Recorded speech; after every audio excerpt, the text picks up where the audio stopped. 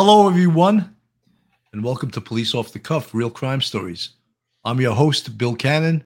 I'm a retired 27-year veteran of the NYPD, from a sergeant from Manhattan North Homicide Squad. And with me today is my co-host, retired NYPD Detective Phil Grimaldi, straight out of Brooklyn. Here he is. Phil, how you doing today? Pretty good, Bill. Excited to dig into this, some latest developments on this case of this young lady that's missing.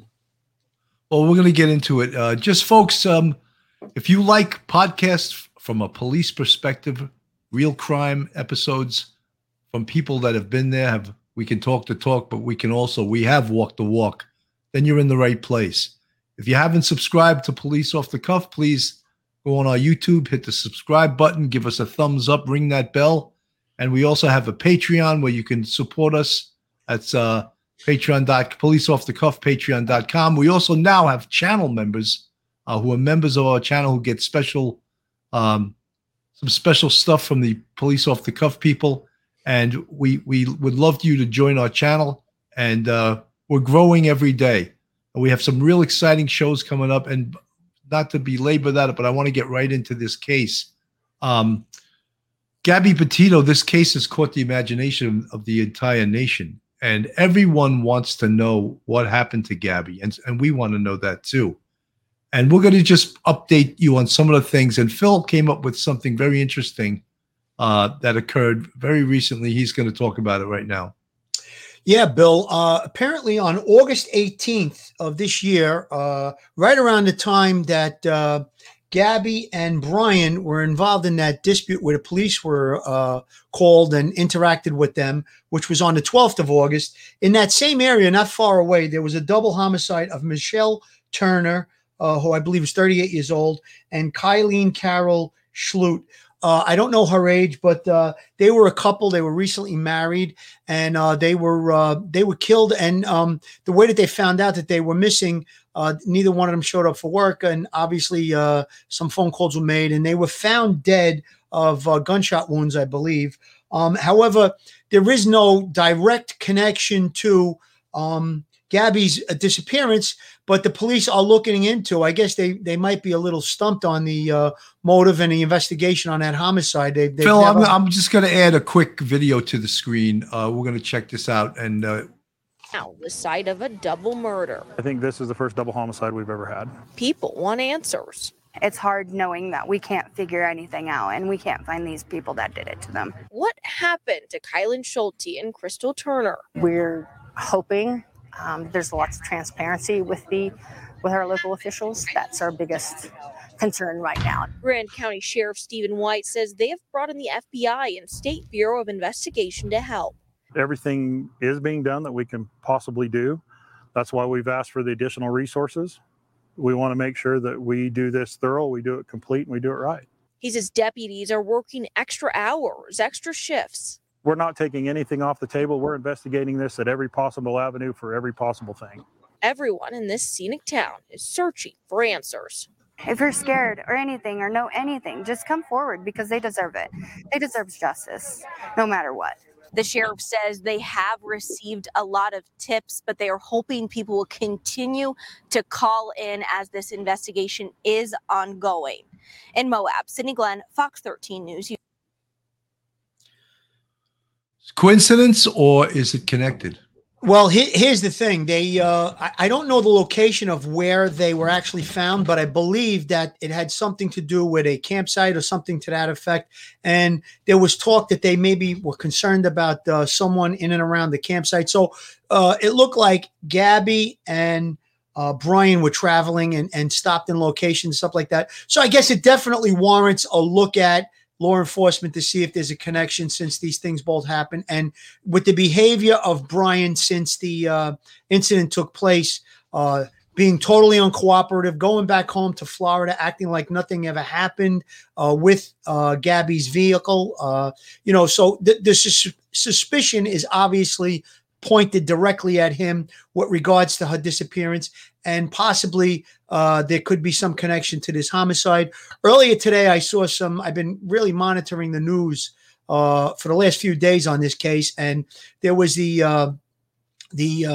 Northport police police information officer. They called him a PIO, public information officer. Gave some information and said that in the last 24 hours they have made some progress regarding the missing persons investigation.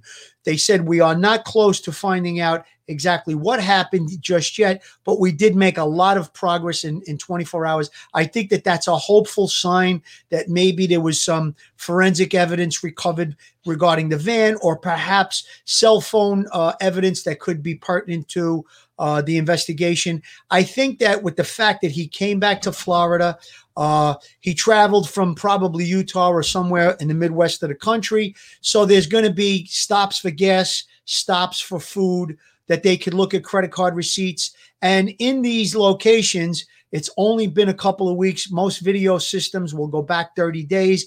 They can look at these things to see if she was present with them, let's say getting gas or stopped for food or something like that. And then the period of time towards the end of the month when we believe she may not have been with him in his travel back to Florida. You know, Phil, I want to mention that always comes up in these cases like this is that the term person of interest. And it's so logical, of course, that Brian Laundrie is a person of interest because he was the last person seen with Gabby. He's her fiance. They shared the van together. His behavior at present is quite suspect in lawyering up and refusing to talk to the authorities. That is what a person of interest is. Now, it's up to law enforcement to get the evidence necessary to either produce evidence against him that they can charge him criminally or come up with what happened to Gabby Petito. Well, I think that if they look at her credit card, let's say, or if they look at her cell phone, now, I'm sure if they believe she was last spotted with him, let's say August 25th or somewhere thereabouts, I believe that there was a text message to the mom from her cell phone on the 30th where he claimed that there was no cell service and they were in California at a national park.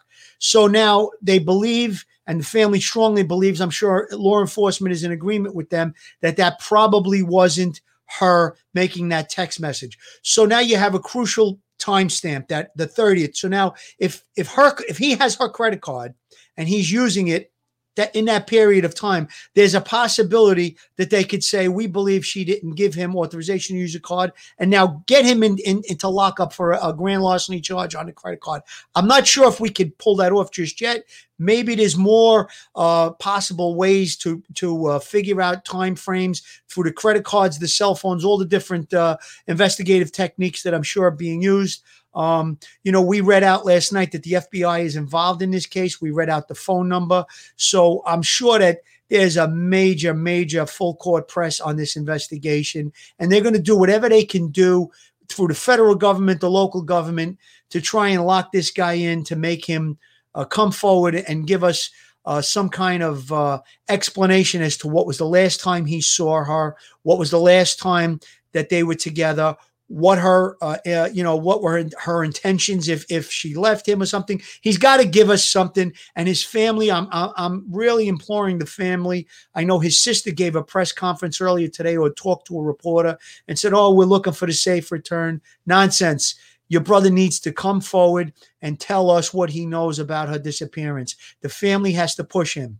They got to push him. I just want to show this video because a lot of people are asking, why can't law enforcement force him to talk?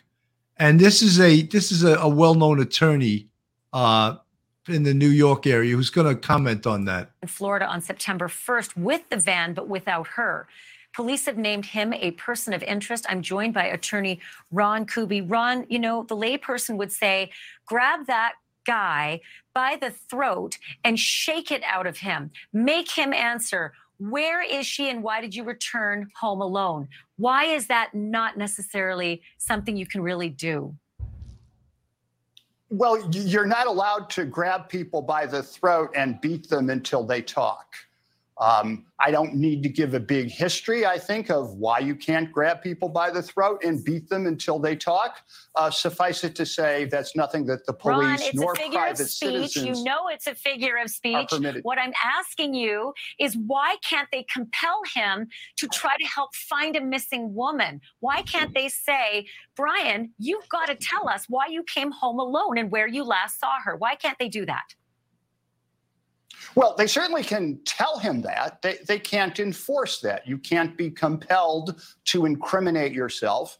You can't be compelled to speak if you choose not to speak. I mean, that's not a liberal technicality, actually. That's kind of a basic principle of American law going back hundreds of years.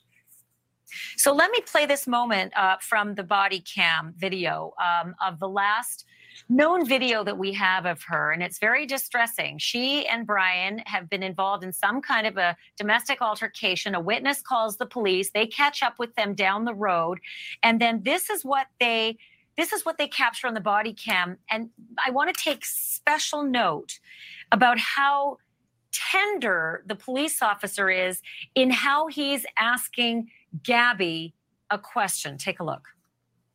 Gabby, this is a very, very important question. How you answer this question is going to determine what happens next. But the only person who can answer this question is you. Think very hard before you answer the question. Do not quickly answer. Think very hard. When you slapped him those times, were you attempting to cause him physical pain or physical impairment? Was that what you were attempting to do to him? What were you attempting to do? What was the reason behind the slapping and stuff? What was it you were attempting to accomplish by slapping? I was trying to get him to stop counting. Well, it doesn't sound to me like she attempted to injure him. So many questions were just answered there. People are asking us, why can't the police compel him to talk? And I think that Ron Kuby, basically the left-wing attorney from New York, answered that pretty well. And the other thing is, I think that in looking at the body cam video numerous times, I really think that you can criticize the police. Oh, they should have done something, but tell you the truth, I think they did a pretty good job. I think they did a pretty good job of investigating this. They can't predict. Was the law broken? What he was trying to get her to say was, or not to say, was, I didn't mean to cause him physical injury, because that would be the definition of assault. Intend physical injury, cause physical injury. That's the first way there can be an assault third degree. So she said, no, I didn't intend to do that. I intended to do this. And he was satisfied with that answer. And based on that answer, she wasn't arrested. You know, Bill, that reporter really, I think her sentiment in the beginning of that segment about putting his hands around the throat of Brian. And there's been times I'd like to put my hands around the throat of Ron Kuby for representing some scumbags in the past. I mean, yeah. I've met him a few times, and I was working on a cop homicide once, and he sent me a very nasty fax regarding a client that we were looking for on a cop homicide. But that's a story for another day.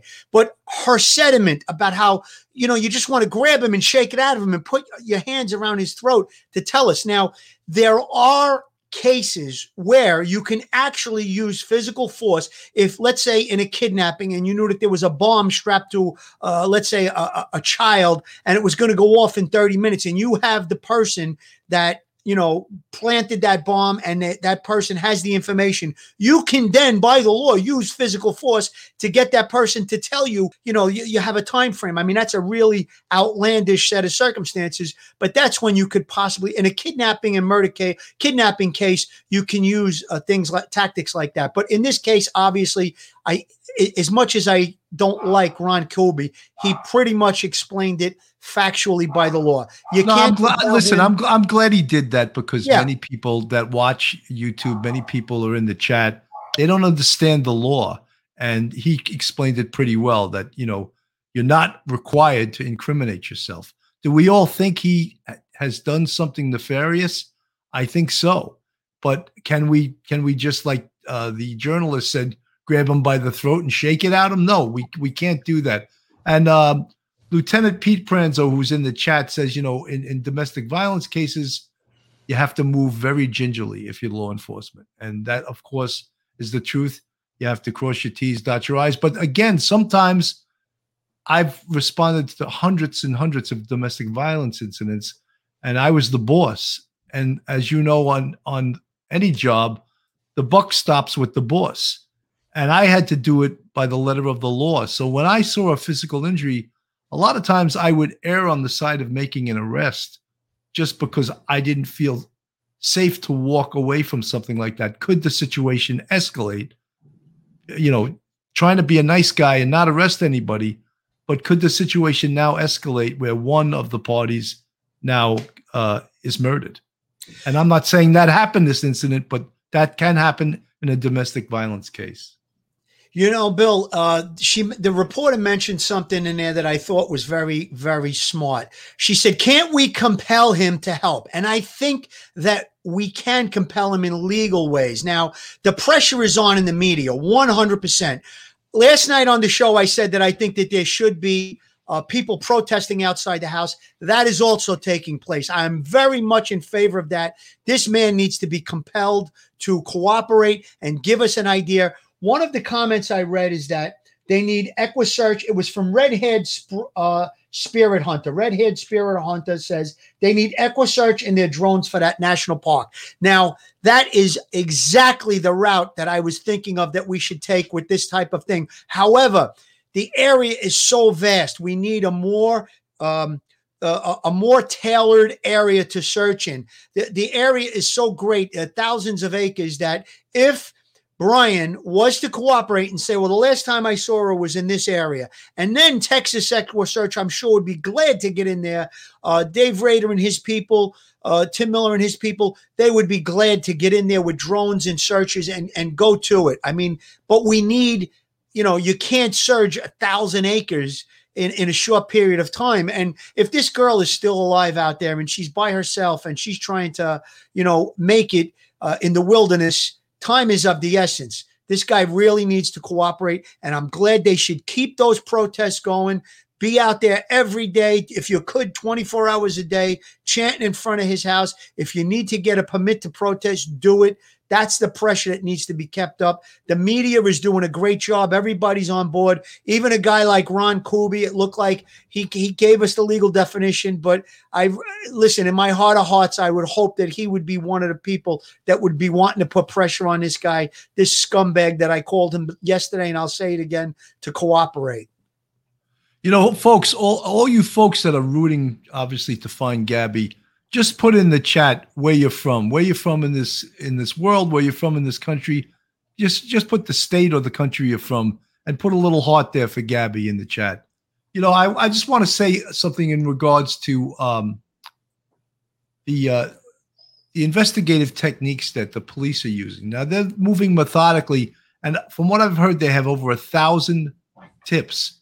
And Phil, from working major investigations, most tips are absolute nonsense. However, you have to check each and every one of those tips out to vet whether, in fact, it's true. Some of them, let's say a small percentage, 5%, 10%, may be true.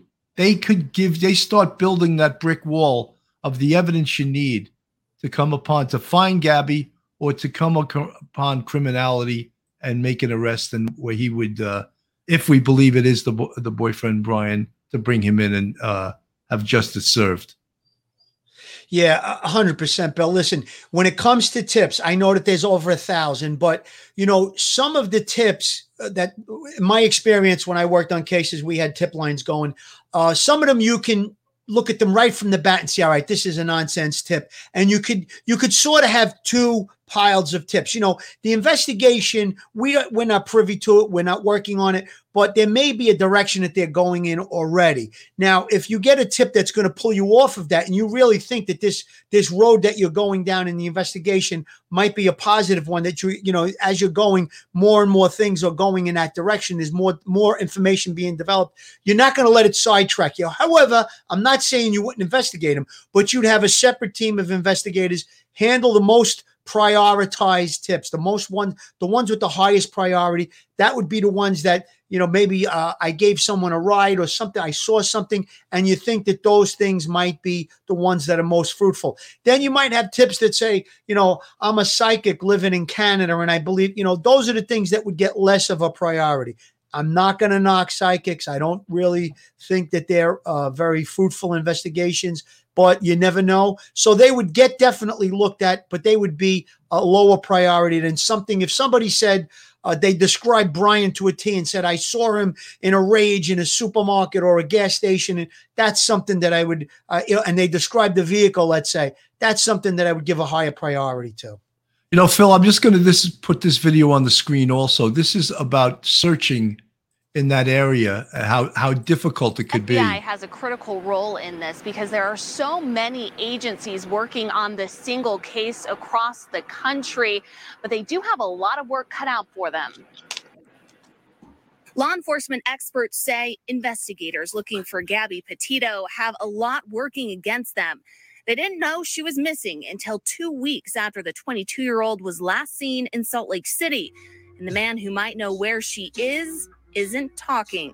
Let's just be clear. He looks guilty as hell. While Brian Laundrie is within his legal rights to stay quiet, former Salt Lake County Sheriff Jim Winder says it is detrimental to the investigation. This situation where Mr. Laundrie has essentially clammed up poses a problem of significance for law enforcement. If he continues to take the tack that he does, they're going to be in a real tough position. Yet Brian doesn't have to say anything to investigators. It's good advice, but again, depending on what side you're on, it's frustrating. With Brian refusing to talk, physical evidence becomes critical.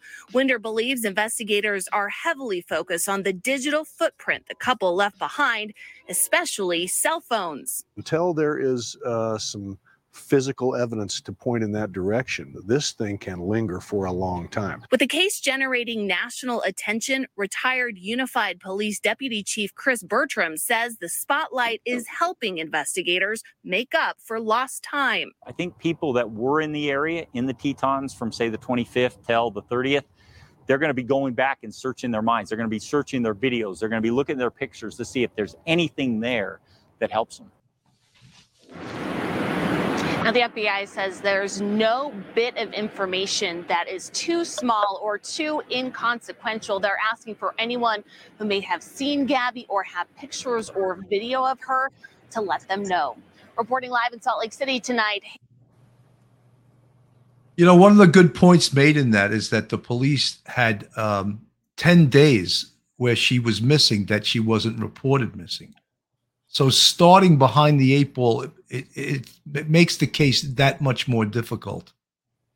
Yeah, 100%, Bill. I think you could feel the frustration from everyone, from that reporter on the last clip that you put up, talking about, you just want to put your hands around his throat and shake it at him. Everybody is very frustrated. I've been checking my phone for some updates, and I don't know if this is very active. It might have been the last hour or two, but it's from the Utah sheriff on a double homicide investigation. It says, we are actively looking into any connection between the Gabby Petito missing person case and the double homicide that occurred in Grand County. I think we went over that earlier. That looks to be a fairly recent press release from that Utah sheriff. Maybe I just want to put this phone number up. I know we did it yesterday. I was going to do it at the end of the show. I want to put it up now. There's a hotline, a Gabby Petito hotline. It's 800-225-5324. It's 800-225-5324. And then there's the 800 call FBI. Since the FBI is involved in this case, it's 800 call FBI. Anybody within the sound of our voices that has information, if you think it's pertinent and relative, please call, give any information that you have. It will be kept confidential, obviously. And listen, the frustration is growing. We want this kid found alive, hopefully with the help of God. And, time is of the essence. And, whether or not they're involved in this other thing, this double homicide, listen, let's just find her and let's get to the bottom of it. And again, this kid, Brian's family, and Brian, he's got to cooperate. There's no question about it. There's also an unconfirmed report that Brian, it's not confirmed by the police, it's on one of the YouTube sites, that a couple picked up Brian on September 1st when he was hitchhiking and gave him a ride to Jackson Hole, Wyoming, and that he was acting erratically. He wasn't with the van. Obviously, he was hitchhiking. But I was going to play that video, but I don't think I'm going to play it because it's not vetted, and I don't know if this information is in fact true. Allegedly, the person that gave him the ride reported this information to the police, and I'm sure the police will be following this up. Some of the things that the police should be doing now, some of the evidence obviously should be coming back. They invoiced the van. Were there any weapons in that van? Was there any things, a journal, anything that was telling the story of their travels? And obviously, we always talk about this in missing person cases, is the cell phone is usually a treasure trove of information. A cell phone, as we all know, is a walking, talking GPS device. But that also is dependent upon cell sites. They may have been in areas where cell sites were few and far in between. So it cannot then exactly pinpoint where they are. But a cell phone is a huge tool in an investigation of a missing person. Of course, Bill, but I just want to back up a little bit on what you just said. Regarding that video, and then there's a person that claims that they gave him a ride. This is the way we've been doing our show. We're going to keep our integrity in place. We're not going to play something. There might be other podcasts that they just want to put stuff up and talk about things. We're going to be cautious about that. We'll obviously be on again about this case with any developments that come forward. And if we can, in fact, vet that video and say 100% that we think it's true, or it appears to be that this is a real witness to his movements, that giving him a ride or something like that, we'll play it then. But go into the cell phone video. The cell phone information. On the 30th, when that text message was sent from Gabby's telephone to her mother, that is very, very, very critical, because they're going to look, they can get the cell phone, all the cell phone records. Now, was it turned on right before that text message? So was it turned on then? Was it off? Had it been off for a period of time? Now, we all know a cell phone can only stay charged for an hour, a day or two at the most without being recharged. So they'll look at it. Was it on for a period of time, or was it off? And when it got shut off, if it got shut off in the days before, that would be critical to her, maybe possibly being harmed or disappearing. And then it's turned on again on the 30th. Very important, because the 30th was the day before he arrived back in Florida.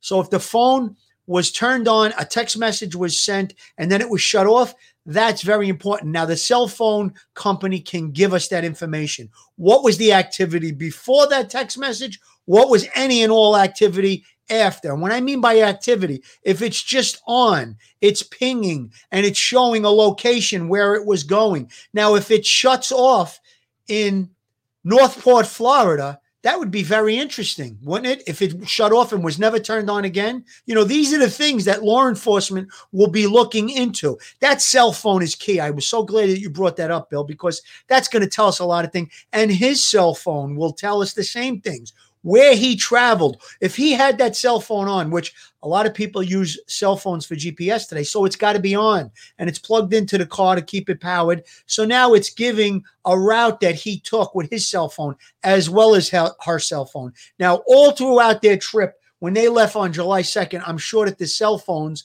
they both had them and they were both on, were pinging at the same locations because they were together.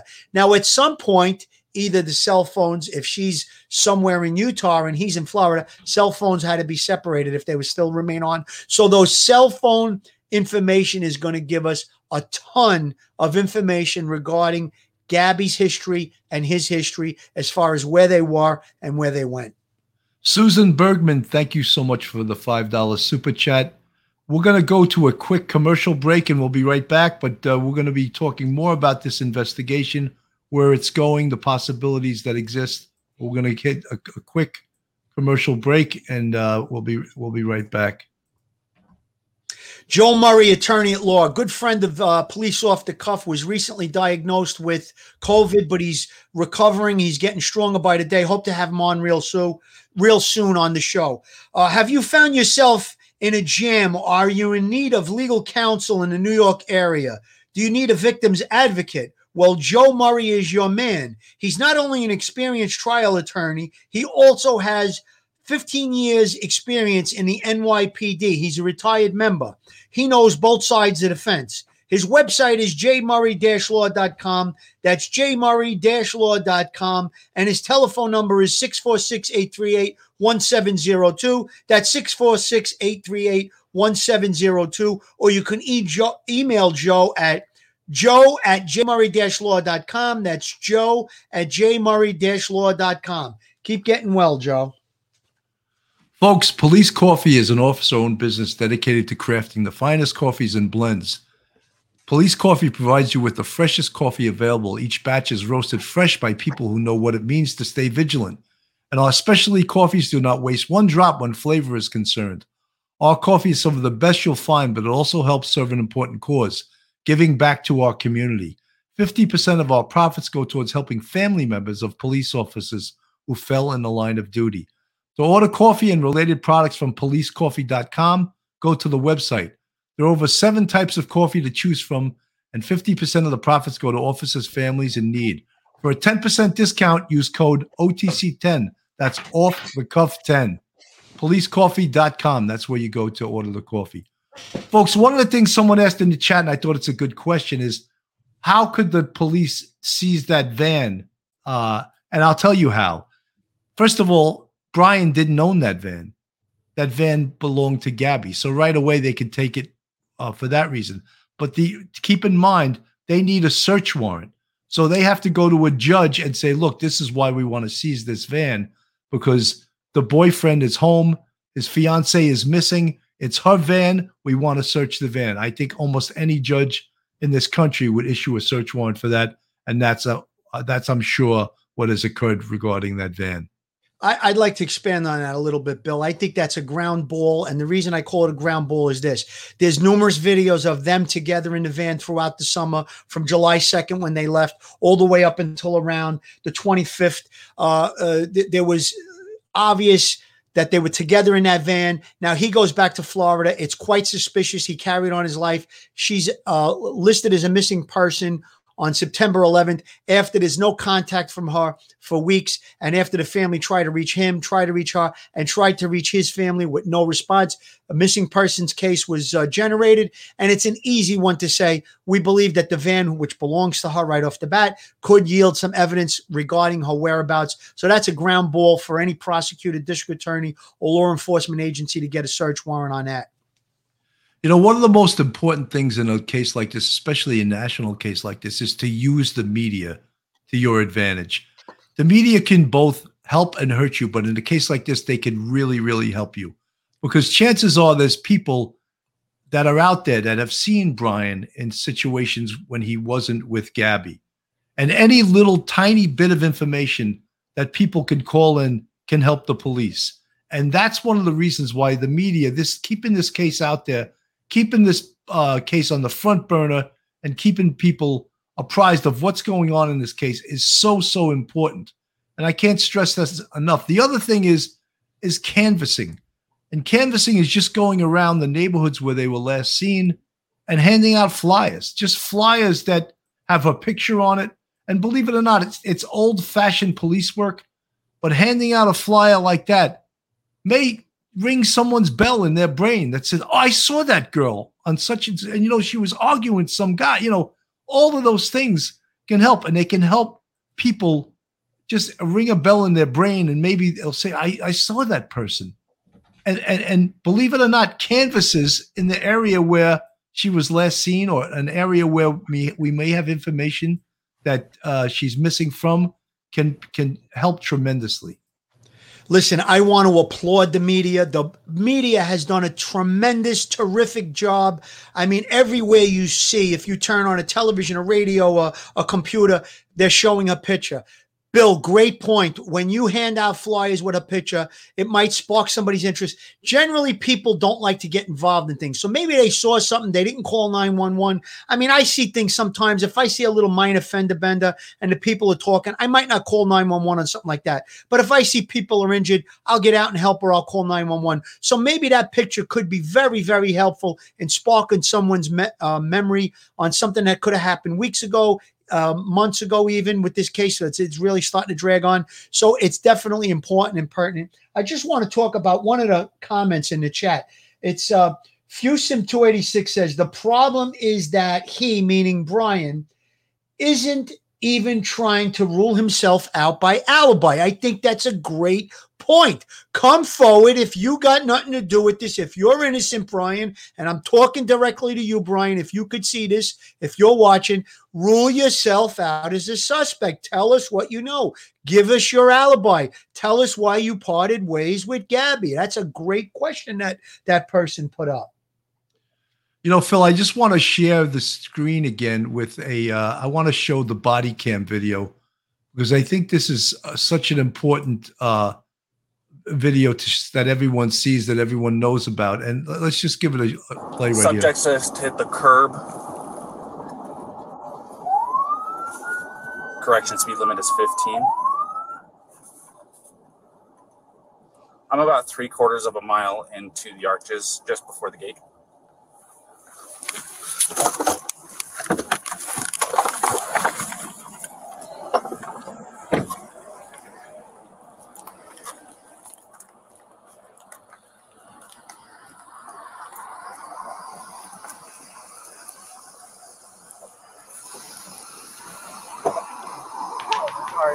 You want to place your vehicle into park and go ahead and turn it off for me? Yeah.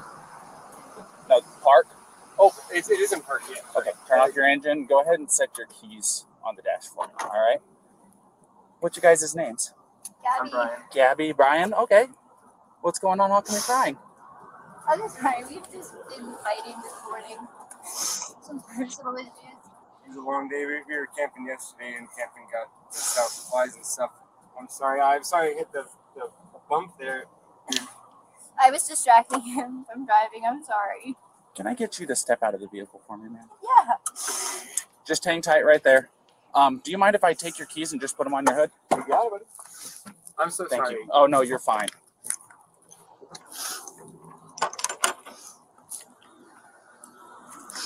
I'm going to go ahead and close your door, okay? Why don't you come over here?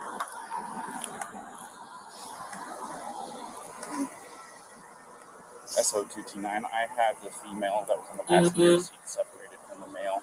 Keys are on the hood. You want to tell me what's going on? Yeah, I don't know. It's just some days I have really bad OCD. Okay. I was just cleaning and straightening up the back of the van before, and I was apologizing to him and saying, I'm sorry that I'm so mean, because sometimes I have OCD and sometimes I just get really frustrated. Not like mean towards him. I just I guess my vibe is I am like in a bad mood. And I was just saying, I'm sorry if I'm in a bad mood. I've just been really stressed. I had so much work I was doing on my computer this morning. What do you do for a living? Well, I used to work at an organic juice bar, but I just quit my job. Okay. I was a nutritionist. That was my job. Cool. And I just quit my job to travel across the country, and I'm trying to start a blog. I have a lot of stuff. So I've been building my website. So I've just been really stressed, and he doesn't really believe that I could do any of it. So that's kind of been I don't know. He's down there. I don't know. We've just been fighting all morning, and he wouldn't let me in the car before. And then Why wouldn't he let you in the car? Because of told me your OCD? He told me I needed to calm down. Yeah, but I'm perfectly calm. I'm calm all the time, and he really stresses me out, and this is a rough morning. Well, why don't we do this? Why don't I sit you down in the back seat of my car? You're not in any trouble, okay? I'm not going to be putting handcuffs on you. You obviously don't have any weapons. I'm going to get you into the air conditioning, let you take a breath, relax a little bit, and then I'll come back and talk to you in a few minutes, okay? Okay. All righty. Like I said, you're not in any trouble. So just go ahead and take a seat.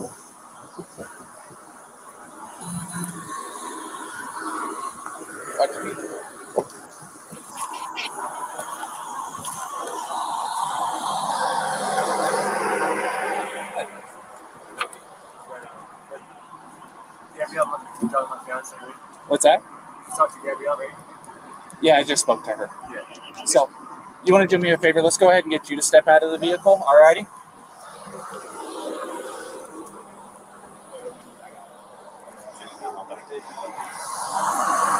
Come on over here. You're not in any trouble right now. So, tell me what's going on. She just gets worked up sometimes, and I try and really distance myself from her. So, like, I lock the car and I walk away from her. What happened this morning is that she's trying to start up like her own little website blog and everything. So I give her time. And we really had a nice morning, if anything, but she just got worked up because we were trying to get going and get our day going because we want to go like arches before this stuff like that. Okay. You want to tell me about those scratches on your face? She had a cell phone in her hand. That's why I was pushing her away, because she wanted me. I locked the keys so I could walk away. I said, let's just take a breather and let's not go anywhere. Let's just calm down for a minute. She was getting a little worked up, and then she had her phone and was trying to get the keys to me. So I got away. I was just trying to. I know I shouldn't push, but I was just trying to push her away to go. Let's just take a minute, step back, and breathe. And she got me with her phone. Can I see your hand? Oh, you got a mark right here. Oh, that's from a wire. That's from a wire? Yeah. You want to tell me about hitting that curb? Hitting the curb was her grabbing the wheel. She grabbed the wheel? Yeah. She said, I can't believe we're getting pulled over, and then she grabbed the wheel. What about the speed? Did she take over the?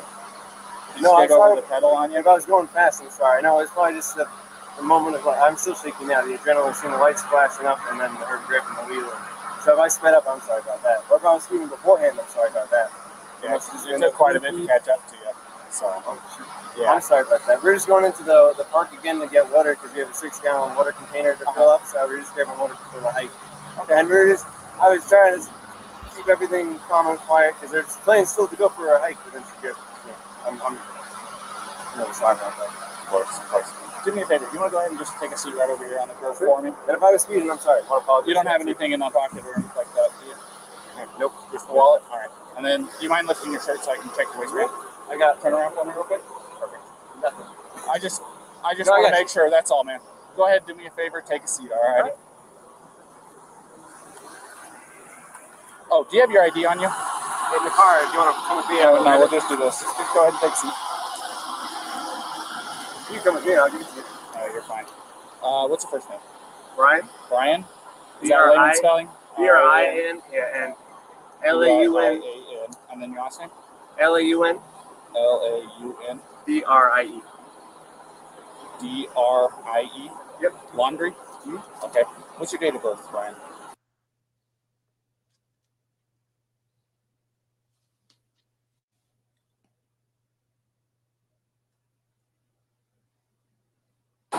I'll say crisscross applesauce, but can I just sit in the shade because I'm bald? It's okay. I'll give you some shade. Sound good? All right, just hang tight for me. SO229. I need a 29 name and date of birth. I'm Alex Manos. I buy classic cars in any condition. So, Phil, it's, one of the things I notice about that car stop is how nice they are. I was never that nice on a car stop, I'll tell you that much. No, I got to tell you, I got to comment on that. If you look at the whole tape in its entirety, they were super professional. I think they handled it perfect. She started to calm down, and there was obviously mutual combatants here. I mean, listen, the fact that they didn't make an arrest in the case, the only one that we thought could have been arrested would have been her for striking him. However, they were mutual combatants. But that's August 12th. Her family knows that she was alive, and they believe having conversations and stuff like that all the way to August 25th. So I don't want to Monday morning quarterback what those police officers did. In my eye, They did everything perfect and by the book. I don't think anything that they would have did on that date would have changed the outcome now. I don't think that they were in a position to make a collar. She didn't want him arrested. He didn't want her arrested. Everything seemed to calm down. It looked like two kids that became emotional. I mean, there was no serious injuries or anything like that. And I think, I got to tell you, I think they handled it great. I mean, that was textbook police work. Wouldn't you agree, Bill? I mean, what's your... you know something? It's easy to Monday morning quarterback now that you know that something nefarious looks like it happened. I think they did a pretty good investigative job. They gave her the benefit of the doubt. If anyone was going to get arrested, believe it or not, in my view, it would have been her. Agreed. But one of the things I didn't like the amount of times he apologized.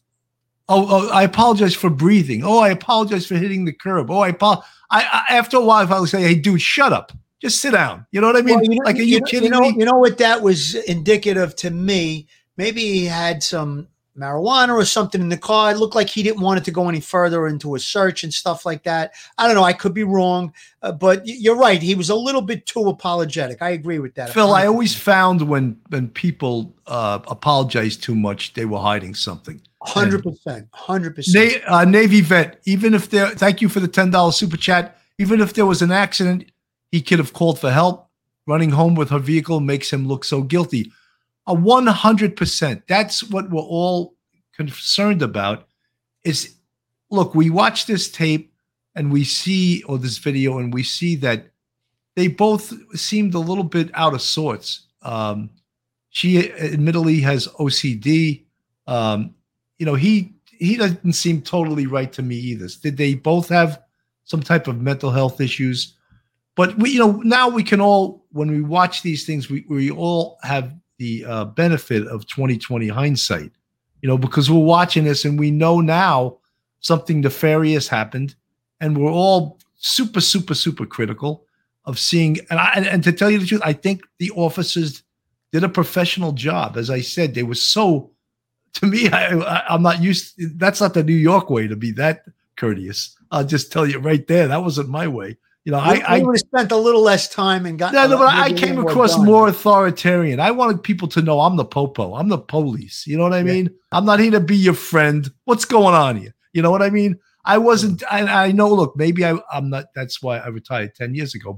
And maybe that's what they teach now. But I felt that my first job was to first protect myself, and second was to find out what occurred. And all that nicey stuff doesn't necessarily work in an investigation. Even at the point, I didn't play it to the point when he says to her, what was your intent when you pushed him or whatever? And had she said my intent was to hurt him, she would have got arrested. Sure. But she said my intent wasn't that. I just was trying to stop him from doing something. Yeah, and he was pretty explicit about how he answered that question. He said, think before you answer me, blah, blah, blah. But if you look at both of they were obviously both emotional, but he kind of handled it in a way that you would want a person involved in a dispute with, let's say, your daughter or your wife or whoever.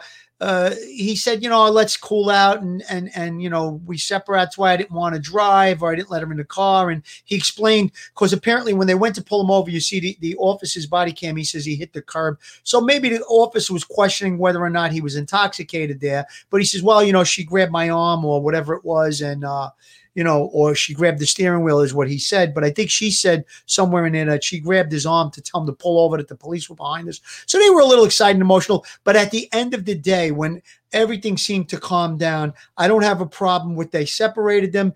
He went to a hotel. She took the car because I believe it was registered in her name.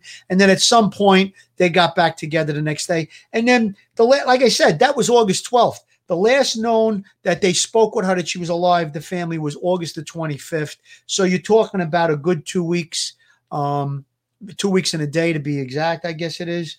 So I don't know how relevant that specific incident is regarding on what we see and what we know regarding her being, her disappearing. But there's probably a lot of things going on behind the scenes that we don't know about.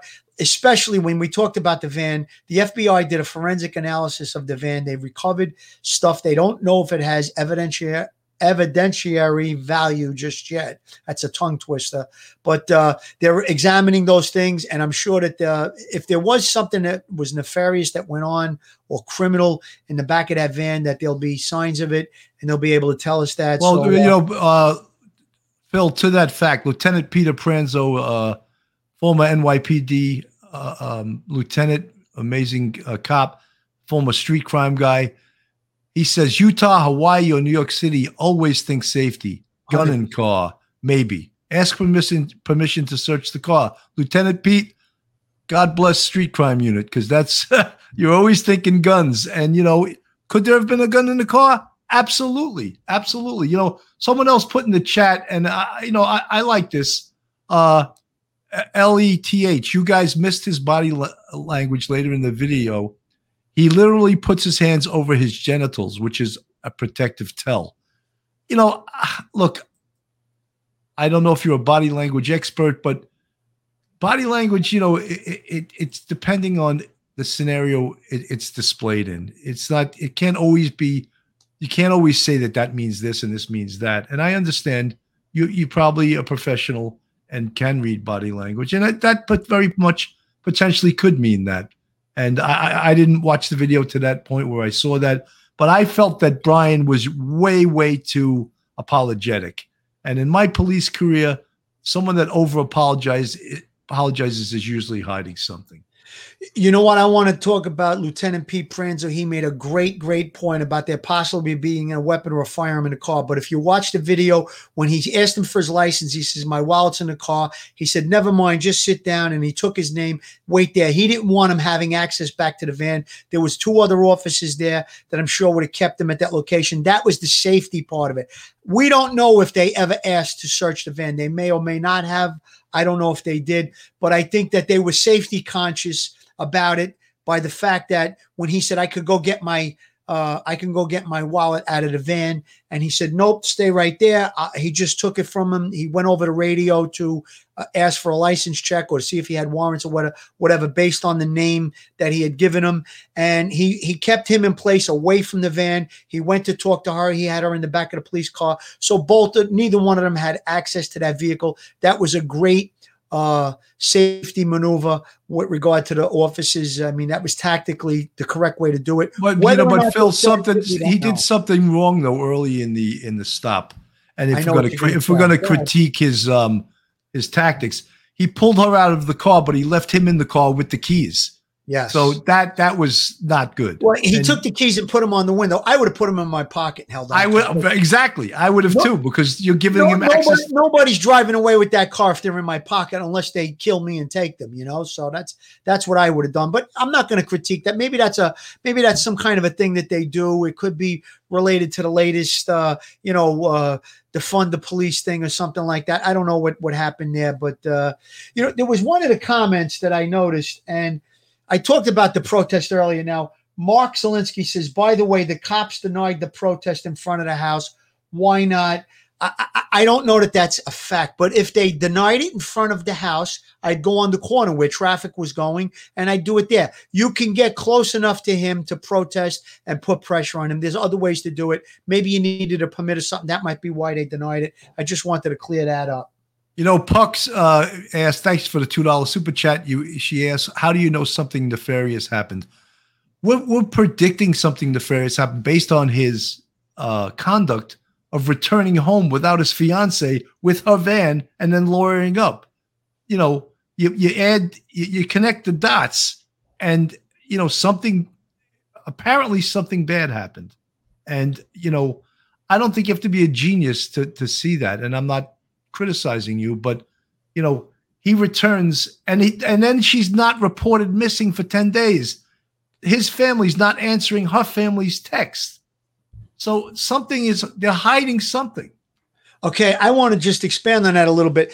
I appreciate the comment. If she's somewhere and she's hiding out, or she'd have to be living under a rock not to see there's her father and stepmother and her mother and stepfather. There's 2 sets of parents that have been on the news wall to wall the last couple of days, pouring their hearts out.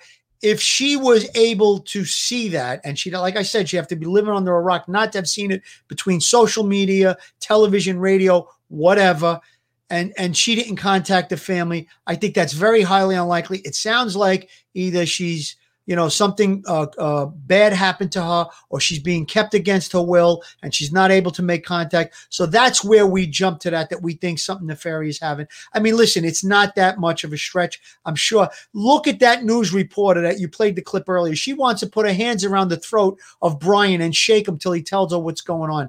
That's the sentiment throughout the country right now, because we have some basic details. She was with him for a couple of months on this trip, and now all of a sudden he goes back home to Florida. She's nowhere to be found, no contact, and he carries on his life with her vehicle. So I think that it's a great comment, but I think we answered it just now. Folks, if you like this channel, Police Off the Cuff, please subscribe to us. Just go on our YouTube, hit the subscribe button, give us a thumbs up, and ring that bell. We're covering this case. We're trying to give the best police perspective that we know of. And we understand that these cases are never easy. We don't like to criticize police agencies. And as I said, we thought that their car stop was quite professional. They were much nicer than I would ever be on a car stop. That's for sure. Paolo, wow, this chat is moving so fast. I was just going to say, Paolo Aganti, don't you think he had the typical psychological abuser profile that looks like this discreet, kind, and respectful guy to everyone, but turned into something else behind doors? Have you seen how she couldn't stop crying the whole time, and he was super relaxed and smiling all along, not caring at all about her well-being, not a second? Paolo, I hope I'm pronouncing your name correctly. Is it Paolo Polo? Anyway, I'm not, I mean, they've been in a van for a month, traveling around, very small quarters. Most human beings can get on each other's nerves when they're living in such a confined space. Did they both have mental health issues? There's a possibility of that. I mean, I'm not a psychologist. I don't know if I'm qualified to answer that, but what are your feelings, Phil, on that? I mean, listen, it looks like that she had maybe some emotional issues, but from looking at those videos, I don't think that there was anything that would cause the police to want to have her have a mental health evaluation, or him either. I don't think there was any need for that at that point. They seem to be in an emotional, mutual combatant situation. And couples get into arguments sometimes. It should never, ever, ever escalate to where it's violent, where people put their hands on one another. However, it did it in a minor way at that point. And I think once the police interacted with them and they answered all the questions, they were both very compliant. They separated them. I don't think there was any need for mental health evaluations at that point. I mean, I don't know what the history is. Like you said, Bill, we really don't know. It's hard to say just from those short, brief videos whether or not they were suffering from, some mental illness or something like that. I think the family would know better, both families. Maybe there was, but maybe they were going on this trip to clear their heads. They had some issues going on. But either way, again, I'm not going to knock what those police officers did. I think they did a great job. And I don't think that initially, from reading one of the reports a couple of days ago on Duty Run Show, I did say, based on the report that I read, that maybe there should have been EMS interdicting into the situation to make a call. They're a medical person that can make a call on whether or not they believe this person or either one of them need a mental health evaluation. But I think from viewing it now, I don't think that was actually necessary. I mean, it could have been enlisted. They could have asked EMS to respond and talk to them. Maybe by that time she would have been much more calm, not crying, would have been able to have a conversation without being frantic. And so I think that they did the right thing on that. I don't know, again, to comment on their mental health, I'm really not qualified on that. It did appear that they were both emotional and excited, but her more than him. But I don't think it was a way of really saying one way or the other if they had mental health issues from what we see on those videos. Isundo, thanks for the $5 super chat. Brian was picked up hitchhiking on August 29th. Looks legitimate. I can't vet it because I just don't know if it's a fact. Someone did post a video of that, And I did mention it before. Maybe I may have had the date wrong. August 29th. I thought that the woman in the video said September 1st, but that may not jive. But one of the things, and thank you very much for your comment there. One of the things I want to mention to everyone is that the police don't need to have Gabby's cell phone to do a workup on it. They just need her cell phone number. Right. And who her carrier is. So they don't need physical possession of her phone. He could have thrown it out the window. As long as they have the cell phone number, they can do a search warrant on the phone and they can request caller ID, text messages, and cell sites. And that will give them a treasure trove of information. And, even to the fact that the mom of Gabby Petito said that she didn't feel that the text message she received, I believe it was on the 30th, was from Gabby. So yeah, that's correct. On the 30th, Bill, she said it was a very short text message. No service here in a park in a huge park in California, I believe it was. And she didn't believe it was from him. So it appears that she wasn't in control of that cell phone from that date, from the 30th. And then he arrives back home in Florida on the 1st. So he couldn't have drove from California to Florida in one day. So that's why everything is very suspicious at that point. So I think, the cell phone information, I think, is going to lead probably in the next couple of days. And if it does happen, we're going to jump right on it and we'll do another show about it, is going to lead to areas that they may say need to be searched. Now, what I mean by that is this: if both phones show up for 8 hours in one location at a park or some area on the route that they took, I think that might be very, very important to the investigation. Let's say if they believe she was alive up until the 25th and communicating with her family. That's what I have as far as my notes. So anything from the 25th to the 1st, they're going to be looking at. Now, if the cell phones were at, let's say, on the 26th or the 27th at some park in between where they last were on their travels and Florida, they're going to probably start a search in that area. So if it's a park or a public location, then it might be very, very important to get EquiSearch involved in the search.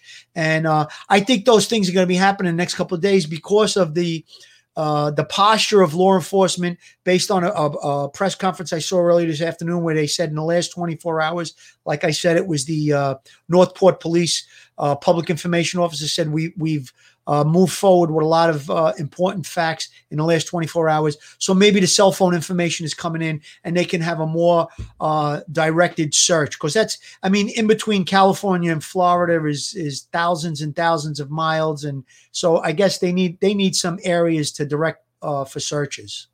Chick Eastwater, good question. Why wait till September 11th to file the report if he returned on September 1st? Because obviously he did not report her missing, nor did his parents. Her family, when they were getting no communication from Brian and his family, they reported her missing. That's why there was a 10-day lag in reporting, which also, by the way, this is why this is a good question, hurts the investigation, because now you're 10 days behind the 8 ball in searching for Gabby, and that definitely does hurt the investigation. Of course. And what happened was the family was staying in touch with her for different periods and text messages. And I'm not sure of the exact time before the 11th that they were contacting her and him, but there was contact with messages, no response to her. Contact with messages, no response from him. Then they went so far as to contact her family, both her father and stepmother and her mother and stepfather. No, I'm sorry. That's who reported her missing. Brian's family. When they had messages to Brian's family, they got no response over a couple of days, I think it was. That's when they started to panic and said, we have to report her missing. And that's when the whole ball got rolling. Again, Bill making a great point. 10 days after he returns to Florida, it really, it puts a lag in the investigation for the missing persons case. And, anything could have happened in those 10 days. So they're on it now. The media is involved. I think there's a lot of push. One of the comments that I wanted to look at, there was a woman in Florida, Lisa. She says, I'm in Florida. What can I do? If you live in Florida, I don't know what part, if you're near Northport, maybe social media, throw up a picture of her, circulate it, she's missing. And if you're close enough to Northport to generate a protest, get a hold of other people and see if you can do it legally. I don't want anybody to, do anything illegal. But if you're in Florida and you want to help, do those things. Get on social media, circulate her picture that she's missing. We read out the phone number. We'll read it out again at the end of the show. And if you're near Northport and you can gather some friends and join in on a protest, but anywhere near Brian's home to get him to cooperate, do that. Those are things that would be positive. Take Pixie. Do you know why they think that there's a connection between the murder of the married couple in this case? I think just because of proximity, that they were in the same area at the same time. That's, as far as I know, not knowing any further information, that's the only reason that they're looking at this, which, makes sense to look at it, of course, because now we have Gabby missing and we have Brian acting erratically, at least in regards to lawyering up when his fiance is missing, and the fact that he was in the same location. And I guarantee you that the police know a hell of a lot more about what occurred than we know.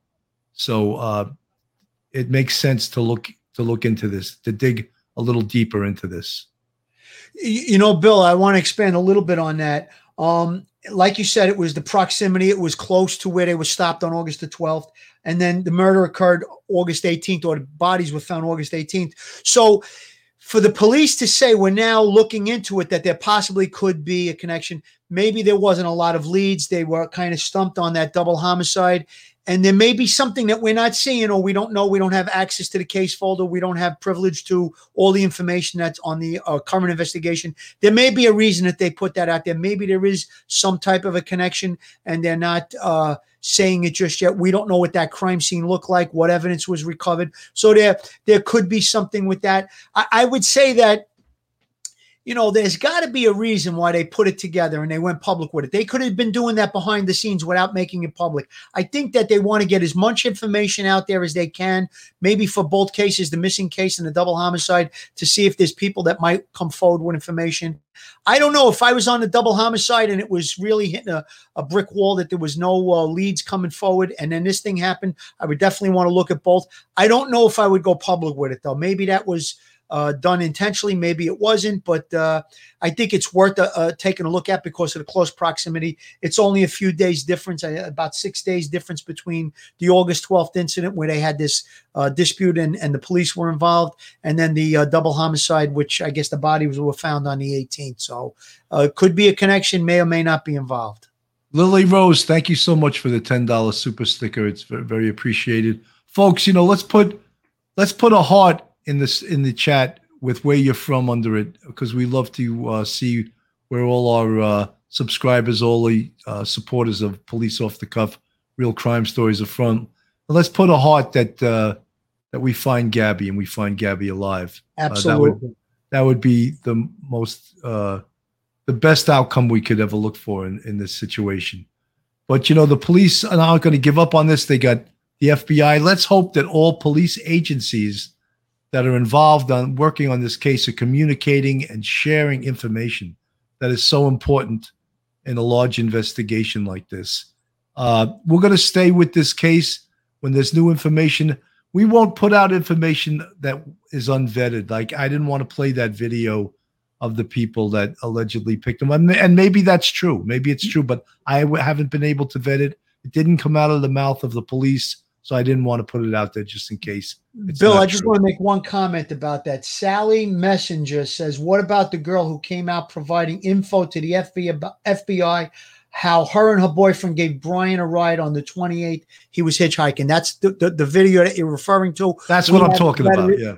Yeah, we don't know for certain, although there's a lot of people bringing that up in the chat. We'll definitely look into it. If we think it's worthwhile talking about, or if it's confirmed by law enforcement that he in fact did, pick up a hitchhiker that we think it's him. And again, that's another thing that Brian needs to answer. That's why his cooperation is imperative to this investigation. He can turn around and say, no, it wasn't me, or it was me. Gives him an alibi wherever he was, and maybe he can clear himself for this, but he needs to cooperate. And again, it looks like there's a lot being said on social media about that hitchhiking incident, 28, 29. So we're going to look into it and we'll report back on it. LM from Las Vegas, Valley Stream, New York, a Long Islander. Some of you folks telling us where you're from. That's great. Find Gabby from North Carolina, Spice and Sens. Yeah, find Gabby, definitely from North Carolina. That's great state of North Carolina. Nova Scotia, Canada. Great to see you, Carpetbagger. I love that. Mindful Blessings, Fort Wayne, Indiana. Kyle, Windsor, Ontario, Canada. Find Gabby. Let's see, we looking at some of the other people from I see New Zealand. New Zealand. Space Coast, David T from Space Coast, Florida. Jojo Peanut, Johnson City, Tennessee. Diamond Dregs, 3 hearts. Connecticut, Mr. Coliseum, Instagram from Connecticut. New England Honey, watching from New Zealand. I thought that was a stone's throw, wouldn't you say? Wow. Kitschy from Michigan. We got them from all over the world. Brian Scarbati from Chicago. Great to see you. Who else? We got Justice for Gabby. Absolutely.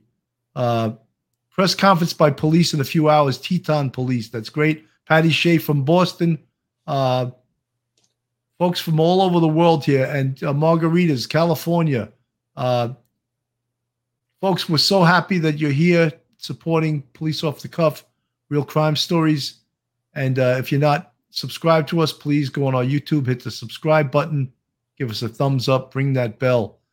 Phil, I think that Salt Lake City, Louisiana is praying for Gabby. My God, you guys all from all over the world. I'm seeing Charmaine N from the Netherlands and Watermelon Splash from the Netherlands. We have our friend Gisela has our own podcast that we both did from the Netherlands. And thank you for tuning into our show. And listen, everybody, I believe in the power of prayer. A little prayer for Gabby and her family. If you don't believe in God, just positive thoughts for her.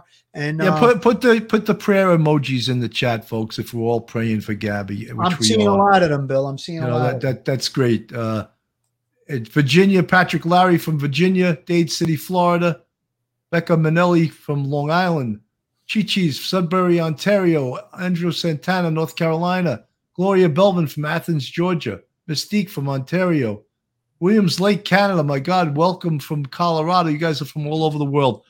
Folks, I just want you to know that Police Off the Cuff, Real Crime Stories, we're going to stay on this case. We appreciate your support. When we get new information, we'll go live. We may even go live sometime over the weekend. But, Phil, you got any last words? Last words. I'm going to read the number again for the Gabby Petito hotline. 800-225-5324.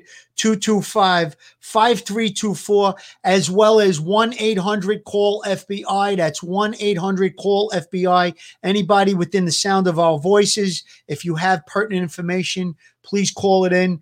Prayers for Gabby and her family. I can't even imagine what those people must be going through. Brian, man up, cooperate with the investigation. Brian's family, push him, get him to cooperate. This is a matter of a horrible situation for this family. And this young Gabby, we hope that she's still alive. We hope that she's found safe and sound.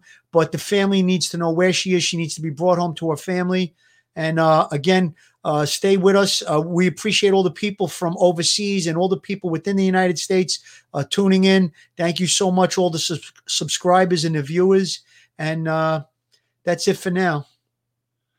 Folks, on behalf of myself, Bill Cannon, and Phil Grimaldi for Police Off the Cuff Real Crime Stories, thank you for watching and have a good night. Stay safe, everybody.